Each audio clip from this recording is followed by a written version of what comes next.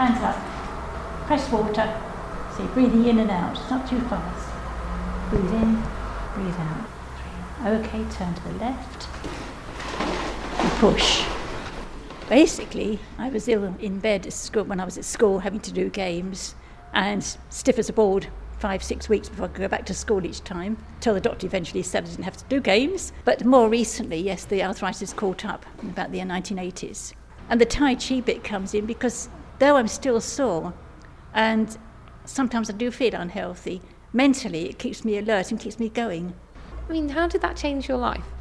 It changed my life a lot. My background is a qualified accountant and qualified lawyer.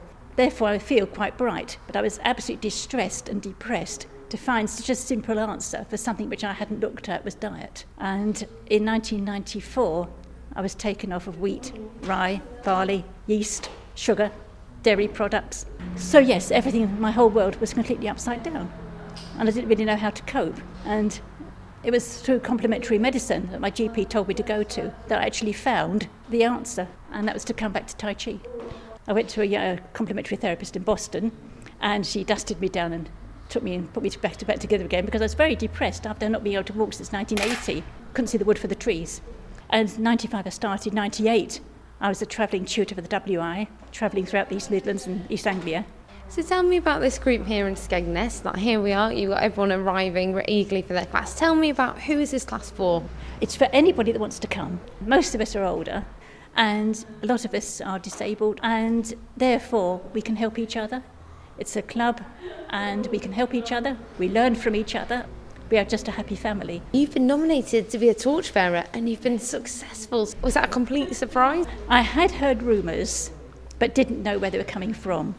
And then Coca-Cola sent me a red box I can't remember when it was now, October, November, to say that I'd been chosen, but I couldn't tell anybody until, I think it was March.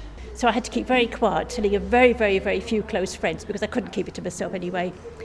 And essentially, yes, when I was they did some CRB checks or something to make sure we wouldn't run away with the torch in the middle of the road, I think. And rather joyfully, yes, I've been told I've inspiration. And I'm actually carrying it in Skegness, actually in a wheelchair, because I know I can't go out in the middle of the road and start walking. It would be silly. I mean, I can walk, but it's painful. Every single step I take is painful. It's going to be over and done with, I think, very quickly. But I think the greatest thing is to be one of 8,000 people. We are elite. I think the hype is great, especially amongst the youngsters. The greatest joy is going into schools, talking to them. And do you know who nominated you? I understand it's somebody to do with Tai Chi, but I really don't know. And none of them have said anything.